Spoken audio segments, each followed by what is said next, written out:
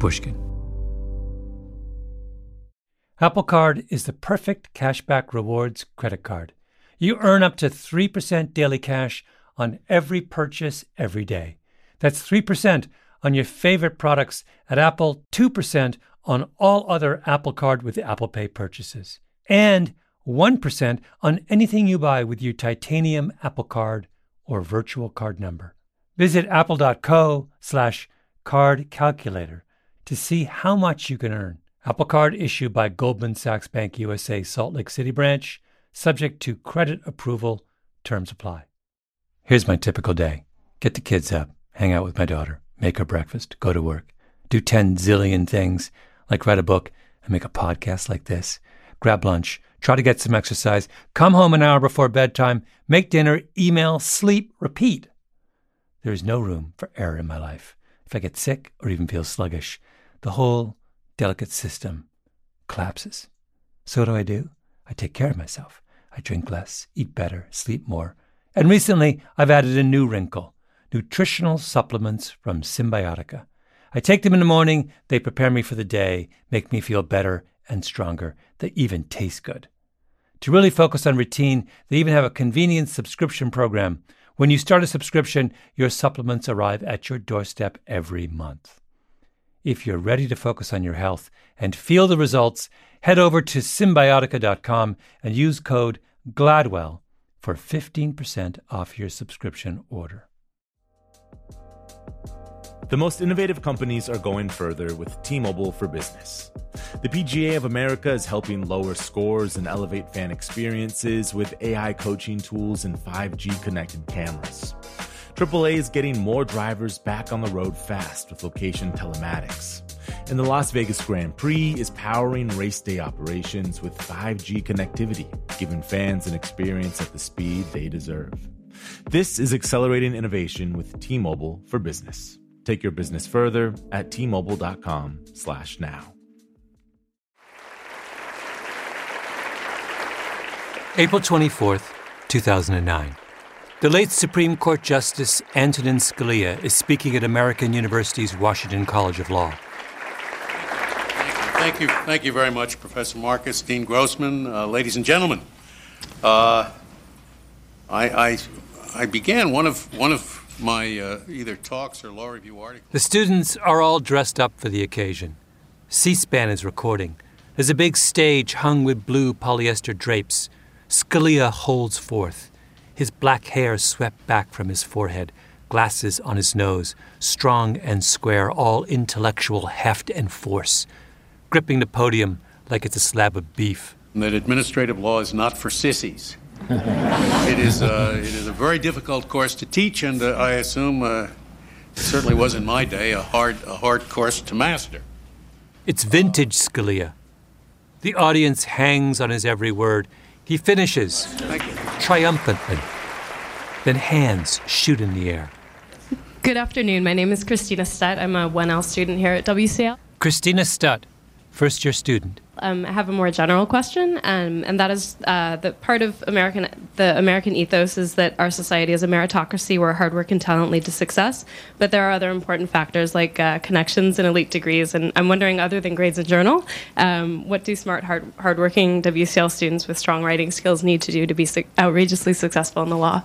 What does it take to be outrageously successful in the law? Just work hard and be very good. I'll tell you a story. My name is Malcolm Gladwell. You're listening to Revisionist History, my podcast about things overlooked and misunderstood. This episode is part 2 of my examination of the bizarre things the legal profession does to pick its best and brightest.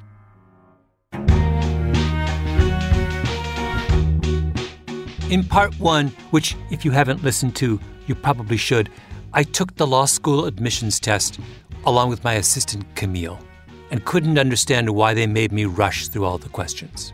But now in part 2, we have bigger fish to fry. I'm going to serve up Malcolm Gladwell's grand unified theory of how to fix American legal education. No, make that my grand unified theory for fixing all American higher education.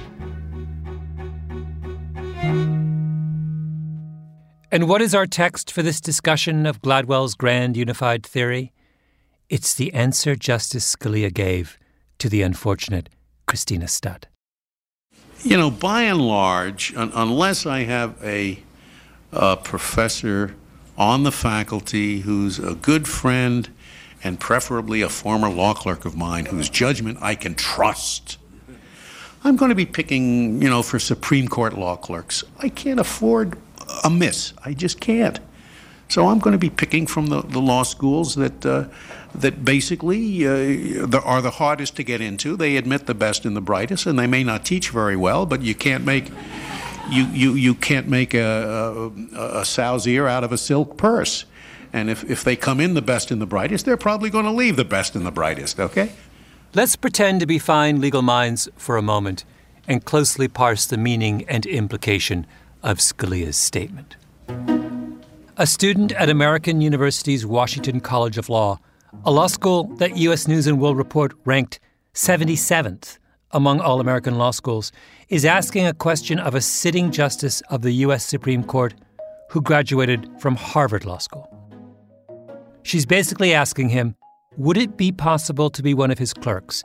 And he answers, you go to American University's Washington College of Law, you have no chance of becoming one of my clerks. I only hire people who went to Harvard like I did. But then he goes on, and he says this, which is my favorite part, because it sums up absolutely everything I want to talk about in this episode. I mean, everything.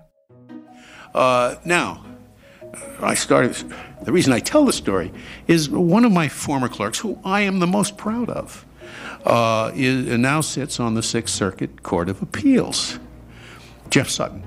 I always refer to him as one of my former law. He wasn't one of my former law. He was Lewis Powell's clerk. At the time, Lewis Powell was semi-retired from the Supreme Court. He had what's called senior status. So his law clerks worked mostly for other justices. But I wouldn't have hired Jeff Sutton. For God's sake, he went to Ohio State.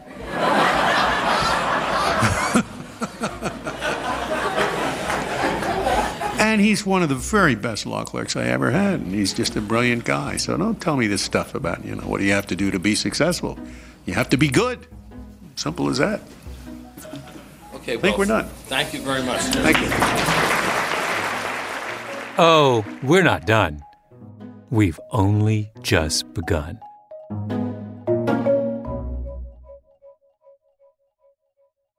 Tell me why you decided to go to law school. Whoa. So law school was a third choice. First choice was teaching. I was a teacher and coach for several years, both middle school, high school, soccer, baseball, little track. This is Judge Jeffrey Sutton, the guy who somehow slipped through the cracks to become the best clerk Antonin Scalia ever had. Foreign service was choice number 2. No lawyers in my family. And when I finally went to law school, I wouldn't say my parents were beaming with pride. I came from a family of kind of service-driven folks who were either in education, some missionaries.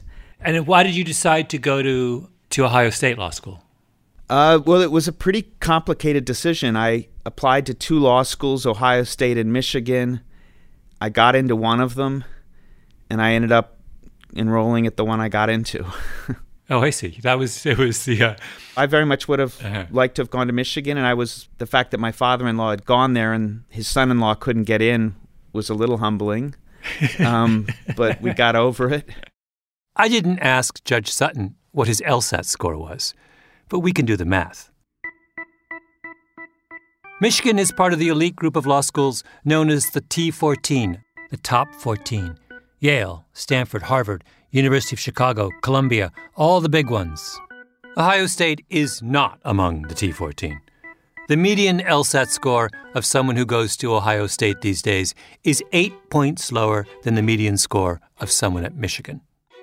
Now, what does that fact mean?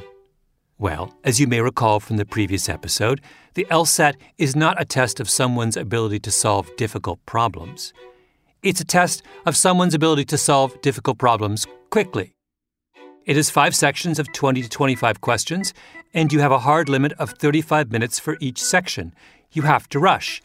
As one LSAT tutor told me, the test favors those capable of processing without understanding.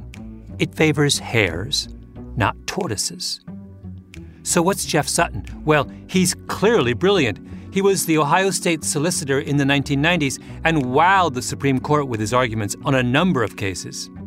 His most recent work of legal scholarship is titled 51 Imperfect Solutions, States and the Making of Constitutional Law. The New York Review of Books felt they had to get a retired Supreme Court justice to review it. There are lots of very serious people, in fact, who think Sutton deserves to be a Supreme Court justice himself one day. So Sutton is in the category of brilliant person who didn't do all that well on the LSAT. What does that make him? It makes him a tortoise. And not just any tortoise, a giant tortoise. He's one of those tortoises from the Galapagos that's 5 feet long. So Sutton graduates from Ohio State, gets a job clerking for a federal judge, then a job clerking on the Supreme Court. And in his year as clerk for Scalia, he thrives. The thing that really affects everybody who works with him is within weeks, you just get a sense of this incredible passion for the law, and that is just intoxicating. And that is what really changed things. And that year, I can't emphasize enough how much I got out of that year. Not long before, Jeffrey Sutton had been a middle school teacher and track coach in Columbus. Now he's working with one of the greatest legal minds in the country. And he does such a good job that 17 years later, at some random speech at American University, Scalia singles him out. Scalia had well over 100 clerks. Jeff Sutton is the one he's proudest of. So why does a tortoise do so well working for the Supreme Court? I asked my fanciest legal friend, Tali Farhadian, who was a clerk on the court a few years after Sutton, for Justice Sandra Day O'Connor. If you were working on a case, what does working on a case mean? Well, we worked on 2 kinds of cases. The first kind is what's called the cert pool, the thousands of petitions sent to Washington every year by people who want their cases heard by the Supreme Court. We would each get a stack of petitions, I think, on a Wednesday, and we had a week to get them. How many would you get on into a Wednesday? The pool. Yeah. So that in that case, there would be a lot to read. A lot to read. When you read those kinds of things, how do you read? How do you read? I don't know what that question means. Do you read the same way you read a work of nonfiction or a New Yorker article? Or? Well, I always read them, and I continue to read similar documents with a pencil in my hand, which is not how I would read for pleasure, whether nonfiction or fiction. But are you reading slower or faster? Much slower. Much slower? Yes. How much slower? Personally, I feel I can read very quickly and I can read very slowly, and I get different things out of it. But this is definitely slow reading territory. It is slow reading territory. And why is it so important to read slowly? Because the details matter, and because the arguments are intricate. Yeah. And because the solutions are difficult. I mean, everybody will tell you this. When a case comes to the Supreme Court, a case that's really ready for review at the Supreme Court, it's hard. The reason the circuit courts have disagreed about it is because it's really hard. Like, the answer is not obvious. Yeah. You're kidding yourself if you think that it is. So you have to think while you read. Yeah, yeah. You can't just process, you have to understand. Yes. Yeah. You have to think while you read. This is the primary requirement of one of the most prestigious jobs in the legal profession. The other part of the job, the main part of the job, is researching and analyzing the actual cases that come before the court. Farhadian was one of 4 clerks working for O'Connor, so she would get assigned a quarter of those cases. And how much time would you spend on them? I don't think I ever stopped thinking about the cases that I was working on. Yeah. But what was the time that would elapse? What's the time that would elapse from when you were given the case to when you were finished, your contribution was finished? I don't remember. I want to say a couple months. Being a Supreme Court clerk is a job for a tortoise. You can't hurry. You have to work slowly and carefully because if you miss something, that's a problem. I didn't even have to mention tortoises to Judge Sutton. He brought them up.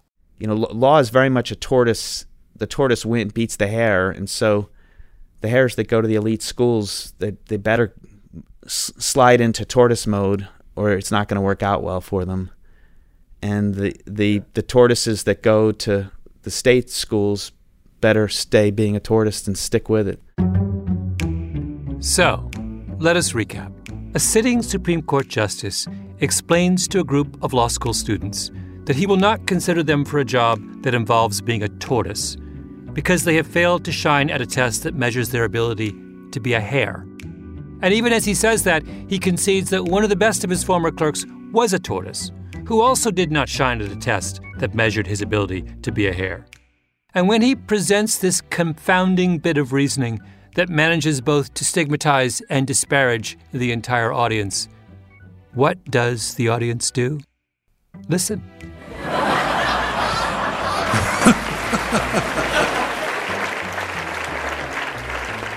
I mean, this is bananas.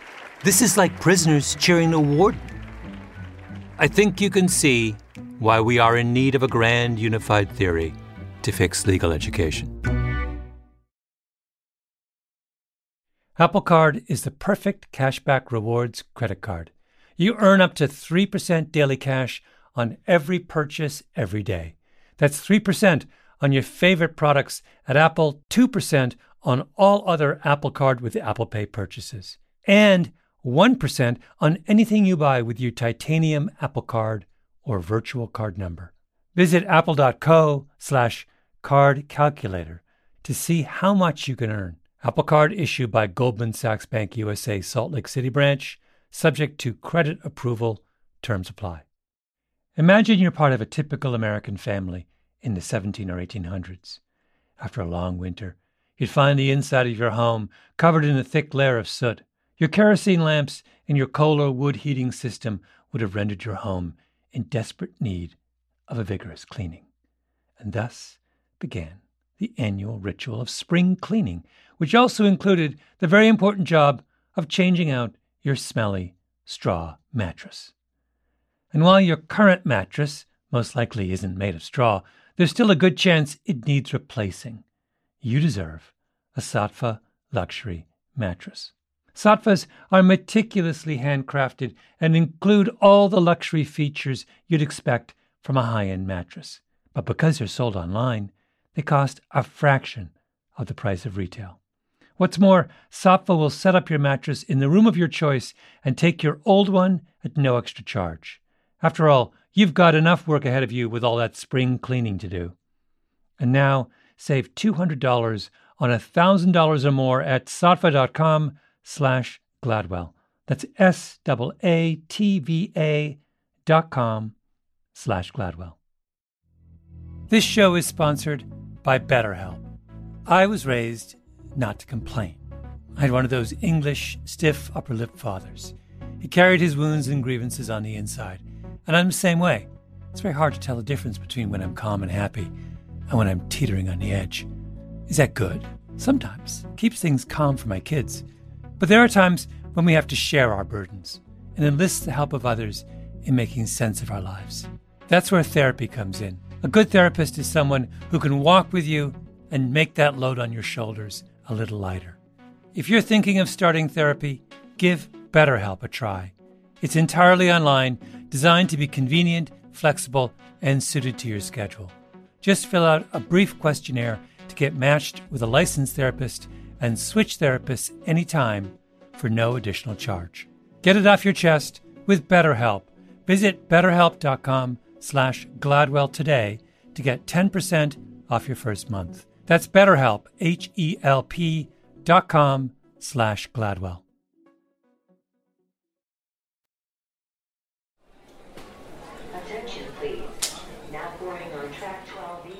The Monday after my assistant Camille and I took the LSAT, we took the train to Newtown, Pennsylvania, to the headquarters of the Law School Admissions Council. This is the group that for the past 70 years has created and administered the LSAT. They operate out of a 2-story red brick building in an office park. Big atrium, very 80s. We were ushered into a conference room on the second floor where a row of test experts, psychometricians, were waiting for us. What time did you have to arrive at the test center? 8? We started at 8:30. They began with a tutorial on how to make a standardized test, which I have to say was fascinating. It turns out a single item on a test like the LSAT takes 36 months to develop. They don't just dream up hard questions. They test the questions over and again to make sure they're the right kind of hard. So what I've done here is I've identified a question that was actually rejected because it was not performing similarly for 2 subgroups of interest. Those were males and females. This is Alex Weissman. The question text is actually on the second page. It starts off, Thomas Tomkins, a Renaissance English composer, wrote in a musical style that in his time had already become outdated, and so forth. This is a passage designed to test the reading comprehension skills of would-be lawyers. But the results of the question came out weird. Women who were otherwise doing really well in that section were somehow tripping up on this particular question. And the equivalent group of male high scorers were overwhelmingly getting it right. So here we have almost 2x male versus almost twice as many males as females got this question correct. Right. So that is already indicative of a problem with this question. So why? The question of why is not always easy to answer, and for a question like this, what we determine is, even if we can't determine why this is happening, we don't take the chance in keeping it on the test. In this case, the LSAT wasn't functioning as a test of ability, which is what it's supposed to be. It seemed like it was a test of gender, which it's not supposed to be. So they threw the question out. When I talked to psychometricians outside the legal world, they were unanimous in their praise of the LSAT. It was like talking to auto mechanics about a Porsche. Mechanics love Porsches, and if I had let them, I feel those 3 on the panel would have happily talked about their sports car for hours. The engine, the steering, the acceleration. But Camille and I had just, 2 days earlier, taken the LSAT. And what I really wanted to know was, why were these guys building a sports car? I mean, why go so fast? Why not just build a really good minivan? So we know in law school that doing the work efficiently, being able to handle the reading load and handle the amount of analysis that's required in a certain amount of time is relevant. Lily Nisevich takes up the cause. Research requirements on any redesign of the test is to make sure that if you're changing the timing or the number of questions that you're asking in a given amount of time, that you go back to square one and make sure it predicts. We're now 1 hour and 14 minutes into the presentation. I can't hold back any longer. So you've been talking about efficiency, but I was trying to be more, you guys stopped me from being efficient. I had just been through the experience of finishing the first section of the LSAT with time to spare, and then running way out of time on the last logic section. The efficient way for me to take the test would be to speed up on the things that I was really good at, and then use that time on the things I needed more time on. That's how efficient people work, right? But you wouldn't let me be efficient. I was told 17 times, you cannot look ahead at the next section. Why? I sat there for 10 minutes after the first one. Okay, so I'm getting a little bit worked up. But remember, I'm under tremendous pressure to beat Camille on the LSAT. And all this time, she's sitting right next to me, all smug and complacent, like she was doing logic games in her head just for fun. I was like, why can't I look at the next one? Trying to be efficient. You're not letting me. Because then you'd be getting more time for that next section than the person next to you or the person who was the people who took the question when it was gone through all these levels of... Being efficient in law school is about time management, right? It's about doing things you can do it really quickly and using that extra time to... If I'm a fast reader but a slow writer, then it can, I have a different balance than if I'm a fast writer and a slow reader. I don't get the sense that I'm making any headway. So my question is, why are you forcing us all to do every skill in 35 minutes if human beings are everyone in that room I took it with had a different set of skills, but why are you pushing us all into the same cookie cutter?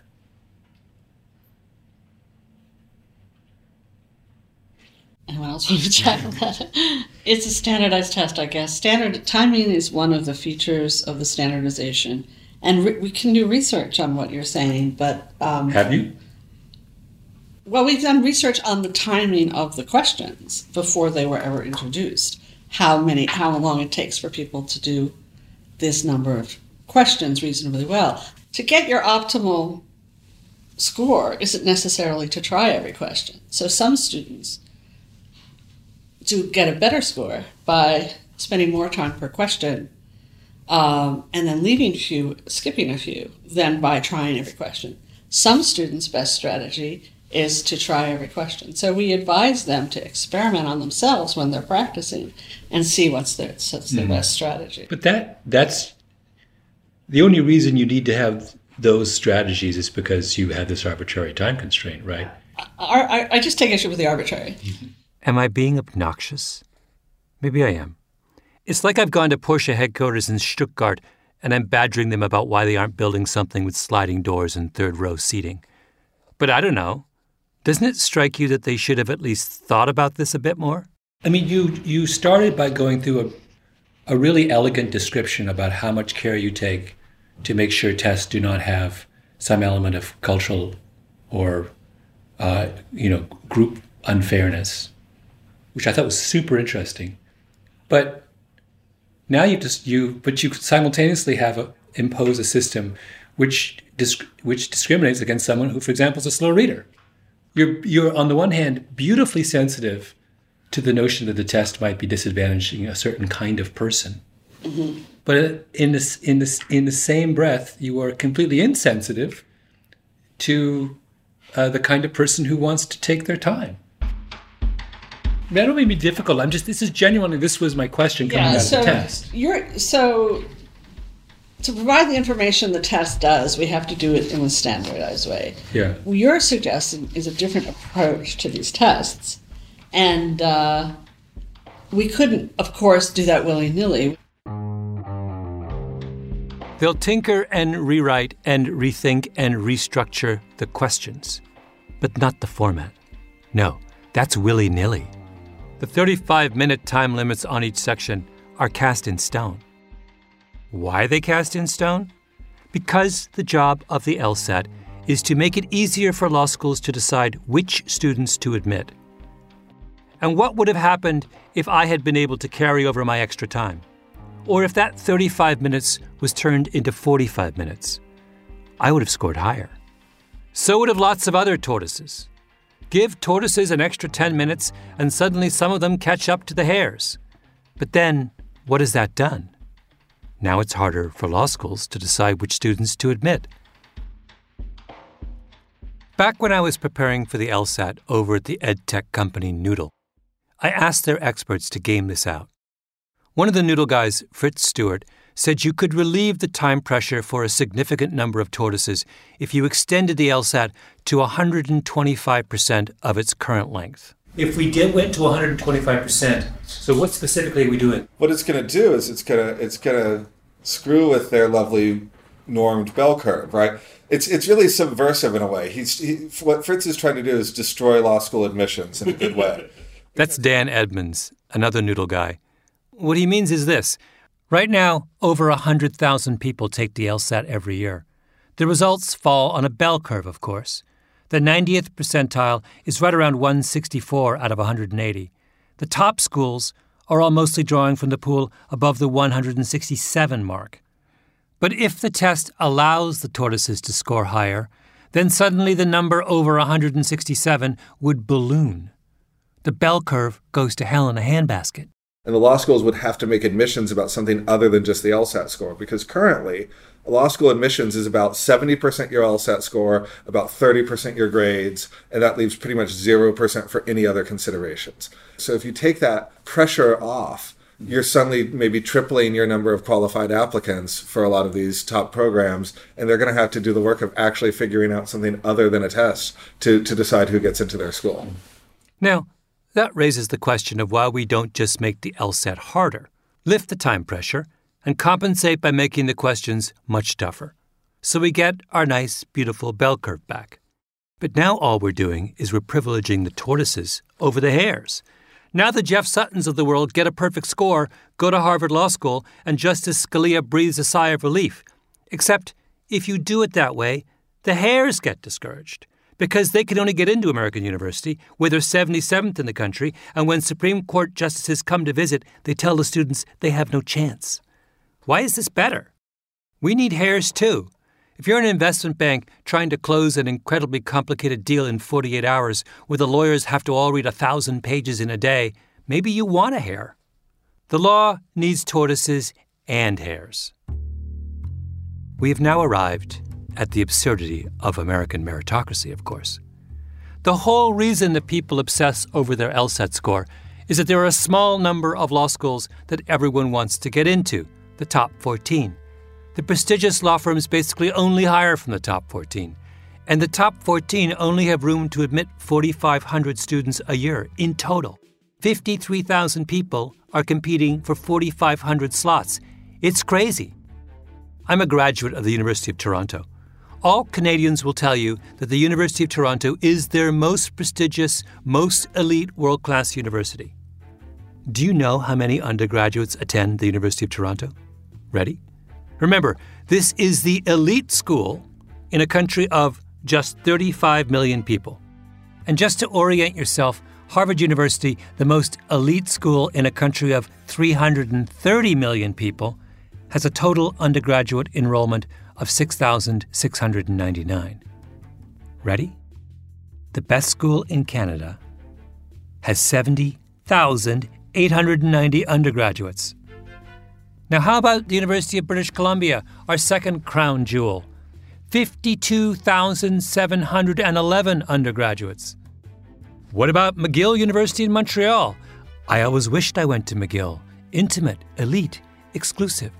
McGill has 27,601 undergraduates. Do you see how genius this is? We have elite schools in Canada, but we don't spend enormous amounts of time devising elaborate tests to arbitrarily limit the number of people who can attend those elite schools. We just made the schools bigger. Honestly, how hard is this?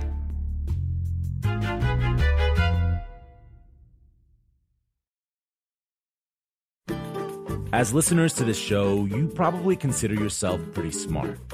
But how smart is your wallet?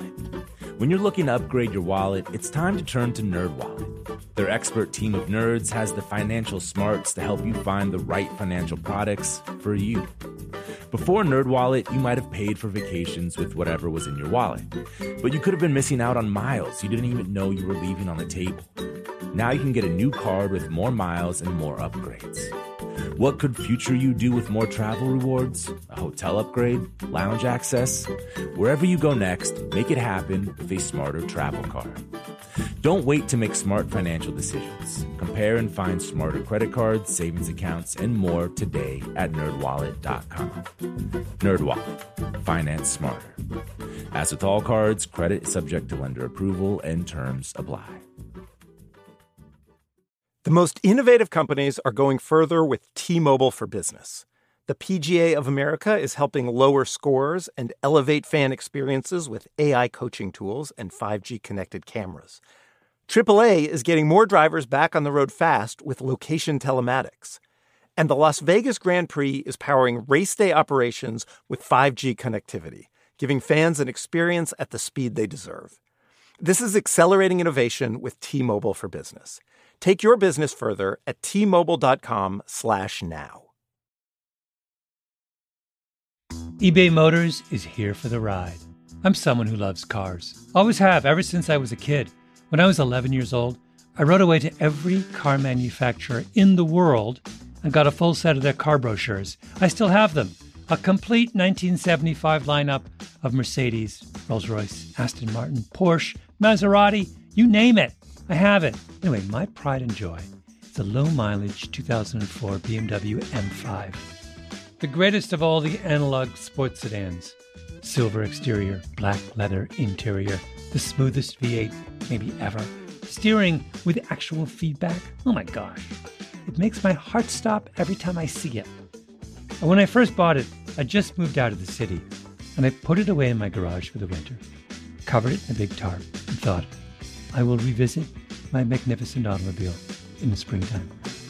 And then spring came, and I took off the tarp, and I tried to start the engine, and there was a very strange noise, and I realized my beautiful 2004 BMW has been attacked by a family of mice.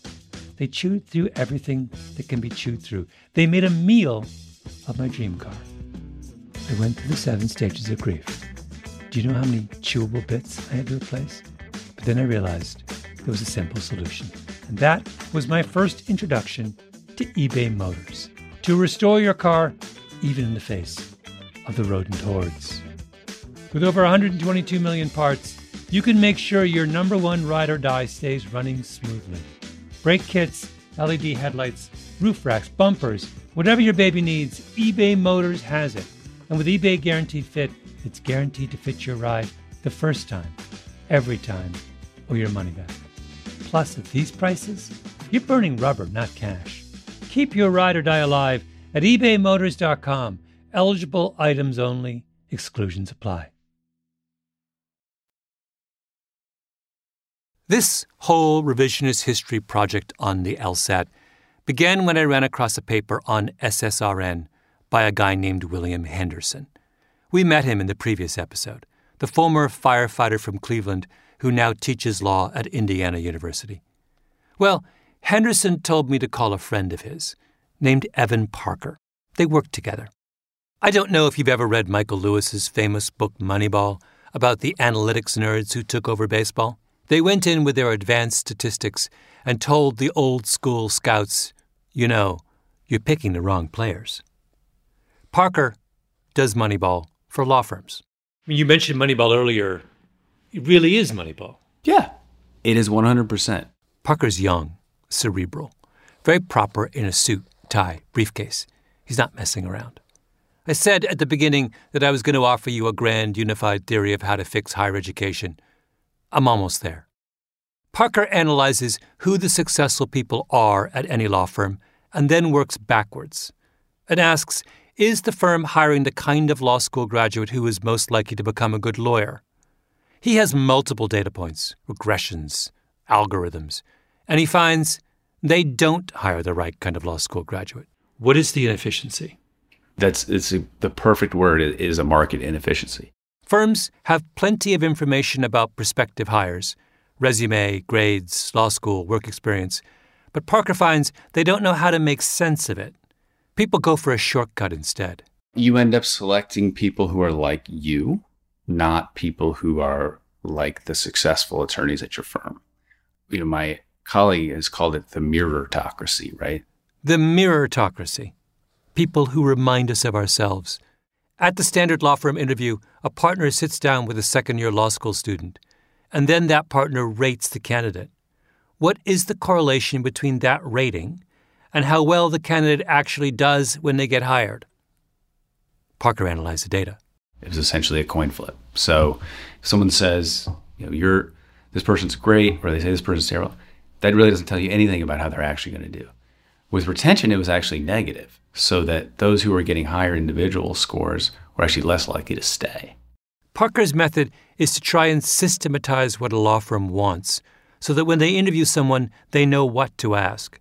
I probably shouldn't say too much because I can't give it all away.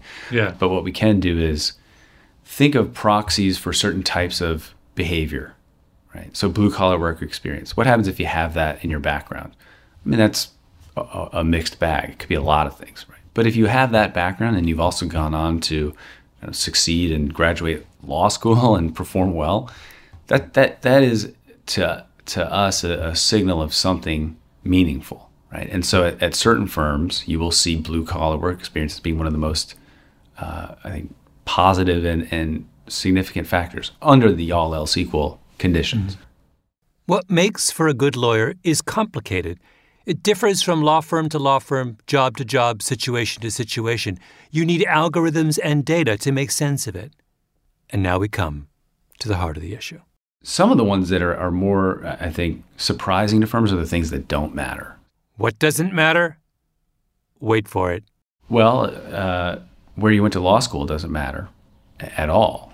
At all? Yeah, it's essentially a random predictor. So, Does it not matter within T14, or does it not matter? Well, it really doesn't matter. If you go on the website of any hotshot law firm, they have a picture of every one of their attorneys, and next to the picture, they'll tell you where that person went to law school. So they can boast about how they never hire from Ohio State and American University.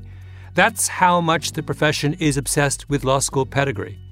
But what does the Moneyball guy, the quant who has run the numbers, tell us?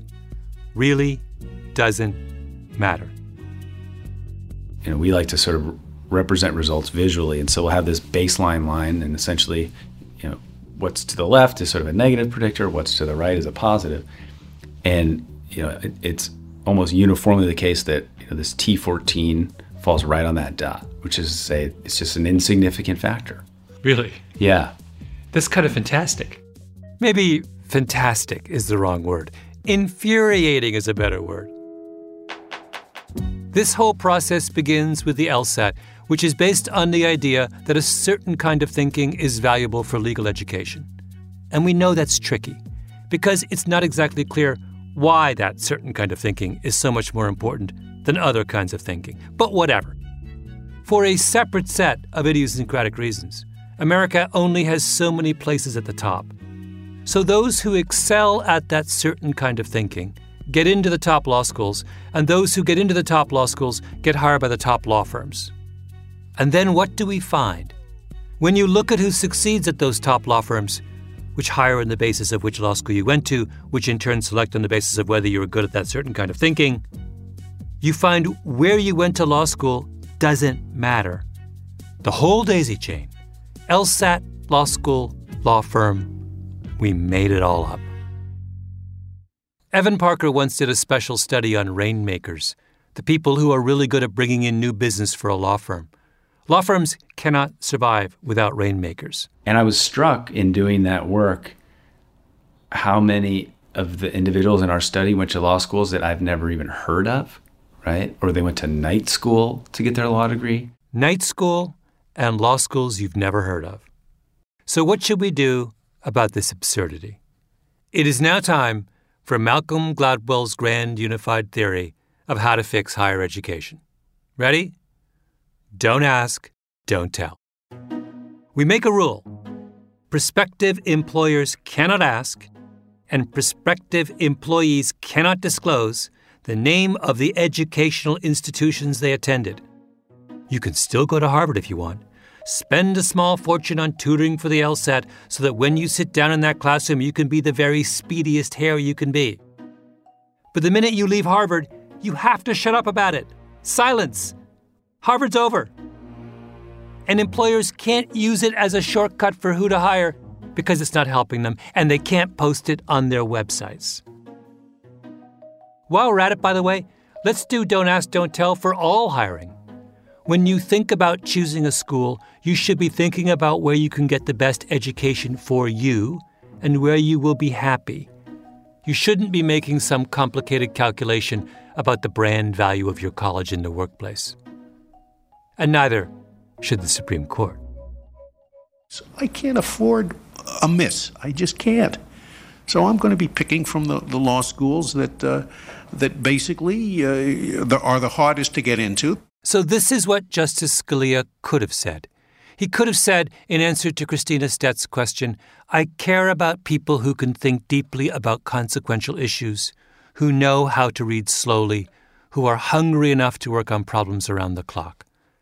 I had a clerk once named Jeff Sutton, who was all those things and more, and I guess what I'm looking for is another Jeff Sutton, another giant tortoise.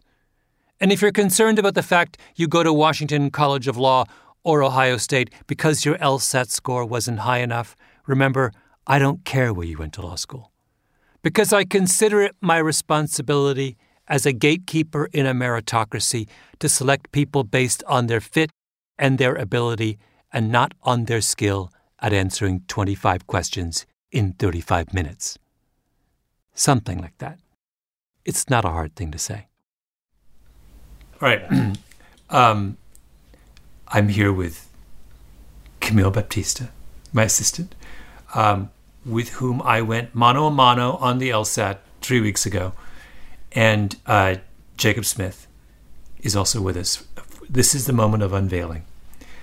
We have Camille has gotten the email from the Law School Admissions Council. Camille? Okay. So we're going to start with my score. Okay. Okay. Ooh. Oh. Okay, nice. Okay. All right. Okay. This is Malcolm's score. Wait, what? What? I can't believe it. No way. Oh my god. Wait, can you go back to yours for a second? Yeah. Yeah. We tied. We got the same score. And I know you want to know what the score is, but trust me, that way lies only bitterness and illusion. Don't ask. Don't tell.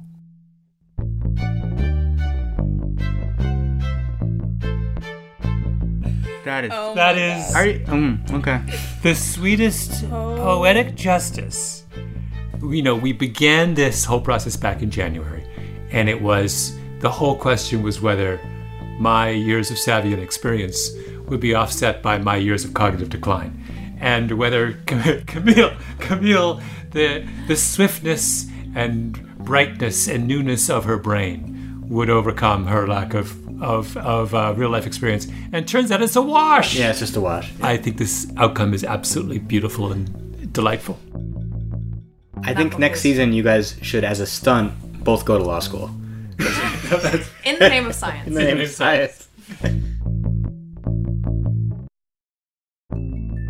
Revisionist History is produced by Mia LaBelle and Jacob Smith with Camille Baptista. Our editor is Julia Barton. Flawn Williams is our engineer. Fact-checking by Beth Johnson. Original music by Luis Guerra. Special thanks to Carly Migliori, Heather Fain, Maggie Taylor, Maya Koenig, and Jacob Weisberg. Revisionist History is brought to you by Pushkin Industries. I'm Malcolm Gladwell.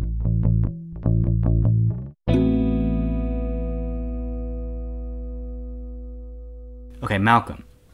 Your March 2019 LSAT score is the percentile rank is